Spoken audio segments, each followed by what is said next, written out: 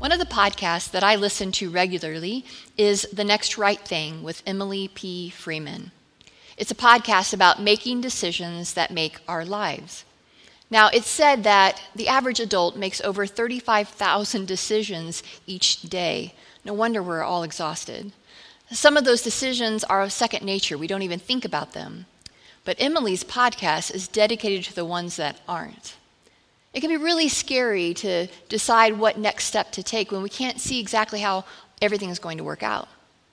We would love all 10 steps of a 10-step plan before we ever take step one, but that is rarely how things go.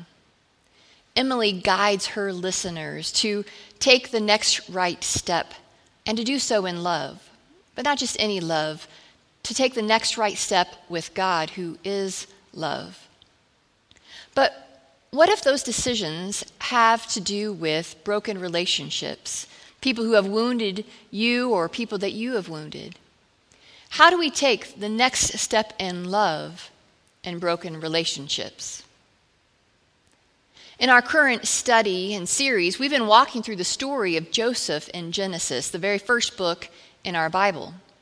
And in our passage and story today, it's been around 23 years since Joseph's brothers betrayed him when he was 17. They sold him into Egyptian slavery, which was option B, by the way. Option A was to murder him, but thankfully they were talked out of that. But this history of their relationship as brothers is really critical to today's story. Joseph is a man of deep wounds. He was wounded by the loss of his mother at a young age, by the mistreatment of his brothers, by his years in slavery, by the false accusation of Potiphar's wife, by lost time with a beloved father, by all the should have beens and what could have beens. And Joseph was also a broken man who, in his immaturity at a young age, proudly wore the privilege of a father's love, flaunting it in front of his brothers.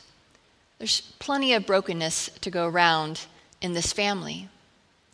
And as the story develops, we see what this brokenness has cost the family. The brothers' guilt over their treatment of Jacob has been this dark shadow that has hung over the family all this time.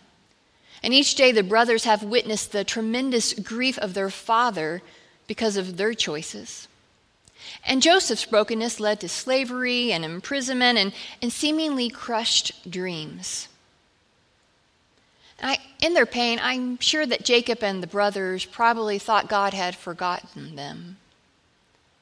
And in the midst of his imprisonment and pits, I imagine Joseph too had thought that God had forgotten him. But what was not forgotten was the deep, broken relationship among brothers. And in today's text, this takes center stage in the climax of Joseph's story. Now, as Pastor Hannah mentioned last week, the shadow of famine had fallen all over the land, and Pharaoh had put Joseph in charge of preparing for these years of famine. And under his leadership, Egypt was ready and prepared. So 2 years into this famine, and 23 years after they betrayed him, Joseph's brothers arrive in his presence, seeking to buy food for their family back in the land of Canaan. They didn't recognize Joseph, but Joseph recognized them. Those familiar faces, the faces that Joseph grew up with, the faces that looked down on him from the top of that pit, the faces that glared at him with no remorse as he was bound and taken away into slavery. One look brought it all back for Joseph. Some of us have been there before. We try to forget the ways that others have hurt us, or we try to forget the ways that we have hurt others. And sometimes it works for a while. But then out of the blue, out of nowhere, we come face to face again with the pain and the hurt. And we're asked this question again: how do we take the next step in love in broken relationships? What is Joseph's next step and when his brothers reappear after all this time? Well, chapters 42 through 44 of Genesis tell us that Joseph goes all business. He hides his identity, deceiving his brothers. He speaks harshly to his brothers with accusations that he knew were unfounded, that even he was behind. And in short, Joseph takes advantage of his power to deal with a group that he knew could be untrustworthy because of their treatment of him years ago. Now, maybe Joseph was motivated by his wounds. And maybe Joseph was motivated by a desire to know if his brothers had changed at all. And maybe it was a mixture of both. While we don't know Joseph's motive, we know that his next steps were guarded, but they were steps towards reconciliation. They weren't steps to get revenge or for Joseph's advantage over his brothers. Each next step that Joseph takes gives him a chance to discern if his brothers had changed at all over the last 23 years. And Joseph found that indeed they had changed. In the last scene before our story today, Joseph sees us in Judah, who is the oldest brother and the brother who devised the plan to sell Joseph all those years ago. The same brother now stands before Joseph, unaware it's Joseph, and he offers to spend the rest of his life as an Egyptian slave instead of their youngest brother. And when Joseph witnesses the change in Judah, that he was willing to become a slave for a brother, rather than enslave a brother like he did to Joseph, well, Joseph is ready now to take the next right step. And that brings us to our text today in Genesis chapter 45. Joseph couldn't hold himself in any longer, keeping up a front before all his attendants. He cried out, "Leave! Clear out, everyone, leave!" So there was no one with Joseph when he identified himself to his brothers. But his sobbing was so violent that the Egyptians couldn't help but hear him. The news was soon reported to Pharaoh's palace. Now, this was not the first time that Joseph had wept since his brothers had reappeared into his life. It was actually the third time as identified in Genesis, but it was the only time that he did so in front of others, and not just anyone, the ones who had deeply wounded him. Interestingly, the second time that Joseph wept in Genesis 43:30 describes Joseph as being deeply moved upon seeing his youngest brother Benjamin. And so when he felt that, he hurried out of the room to weep in privacy. Now, the Hebrew word for deeply moved in that passage is the same word used in Hosea 11:8, when God tells about his deep yearning for Israel despite their unfaithfulness. "How can I give you up, Ephraim? How can I hand you over, O Israel? My heart recoils within me. My compassion grows warm and tender." God is deeply moved as he thinks about his love for Israel. Despite their betrayal, despite their unfaithfulness, God's yearning for Israel moves God to compassion rather than vengeance. Despite the brothers' betrayal, Joseph is deeply moved. How could he destroy them? How could he do to them what they have done to him? God has been at work in Joseph and his brothers, preparing him for this moment of reconciliation. In Genesis 45, picking up in verse 3, it says, "Joseph then spoke to his brothers, 'I am Joseph. Is my father really still alive?' But his brothers couldn't say a word. They were speechless. They couldn't believe what they were hearing and seeing. 'Come closer to me,' Joseph said to his brothers. They came closer. 'I am Joseph, your brother whom you sold into Egypt.'" Now, Joseph is reminding them here of what they did to Joseph, not to make them feel bad, but as a way to prove that, yes, I really am Joseph. The only people that knew about this deep family secret were those brothers in that room. Joseph goes on to say, "But don't feel badly. Don't blame yourselves for selling me. God was behind it. God sent me here ahead of you to save lives. There has been a famine in the land now for 2 years. The famine will continue for 5 more years, neither plowing nor harvesting. God sent me on ahead to pave the way and make sure there was a remnant in the land to save your lives in an amazing act of deliverance. So you see, it wasn't you who sent me here, but God. He set me in place as a father to Pharaoh, put me in charge of his personal affairs, and made me ruler of all Egypt. We don't know when, but somewhere along this journey, Joseph realized that God had been at work throughout the entire unknown. When he had felt forgotten in the pits and in the prison and in his pain, he was known the entire time. And he wanted his brothers to know this now too. Joseph's next step in love, after revealing who he was, is to reframe the narrative of pain and brokenness in their family. The brothers did make evil choices, but God had worked those choices for good.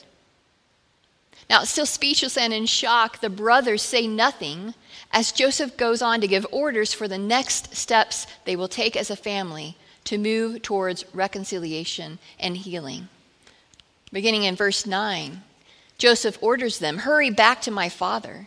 Tell him, your son Joseph says, 'I'm master of all Egypt. Come as fast as you can and join me here.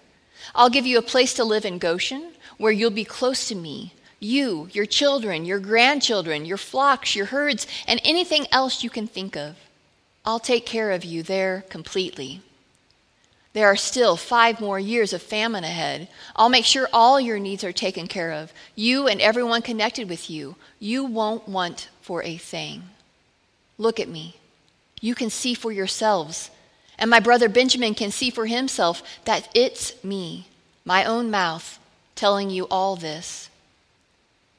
Tell my father all about the high position I hold in Egypt. Tell him everything you've seen here, but don't take all day. Hurry up and get my father down here." And then Joseph threw himself on his brother Benjamin's neck and wept. And Benjamin wept on his neck. And he then kissed all his brothers and wept over them. Only then were his brothers able to talk with him. They wept. 23 years of pain and isolation and shame and brokenness began pouring out of them onto the palace floor. And only after that pain began to pour out was space created for them to talk once again as brothers. Now, regarding this moment in the story of reconciliation in Joseph's family, author Bruce Waltke says this: "It's about loyalty to a family member in need, even when he or she looks guilty. Giving glory to God by owning up to sin and its consequences. Overlooking favoritism. Offering up oneself to save another. Demonstrating true love by concrete acts of sacrifice that create a context of trust. Discarding control and the power of knowledge in favor of intimacy. Embracing deep compassion, tender feelings, sensitivity, and forgiveness, and talking to one another. A dysfunctional family that allows these virtues to embrace it will become a light to the world." These virtues they embraced were the next steps Joseph and his brothers took in the unknown of this grand finale. They were steps of vulnerability and risk. They were steps of repentance and forgiveness. They were steps in a direction they hoped things would go, but they weren't certain they would go. And they were not the first steps in the healing process for Joseph, but they were the next steps in love. For you, the next step in love in a broken relationship may be inviting God to do first a healing work in you. Before Joseph was ever ready to reconcile with his brothers, God was at work in his heart, moving him toward compassion and forgiveness. For you, the next step in love may be owning your role in the brokenness and asking for forgiveness. For you, the next step may be asking God to give you insight to discern whether someone has changed or not, so that you can make the next steps informed and with wisdom. And for you, the next step may be choosing to simply be the first to take the next step in love. Joseph was a wounded man, but God worked in his life to heal him. And through the transformative work of God, this one who had so much taken away from him, his coat, his freedom, his dreams, this one ultimately becomes the one to begin the healing for his family. Today, we can see all 10 steps of Joseph's life and the plan, but for Joseph, it was one step at a time toward God's dream, trusting he was always known in the unknown, that God was always with him.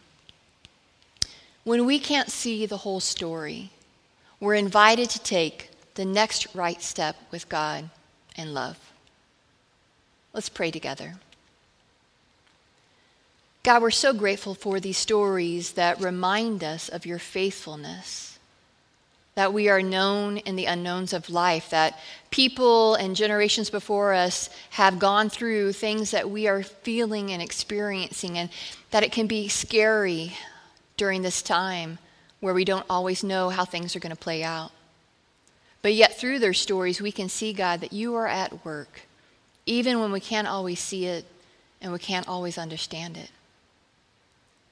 God, some of us are dealing with broken relationships, and there's moments and years even of pain and dysfunction in those relationships. And God, the only way that those are going to be healed is by your work in our lives, helping us to take just the next right step in love with you. But God, as followers of Christ, we want to be a part of reconciliation with you. And so we ask that you would give us the courage and the wisdom to take the next right step in love with you. Amen.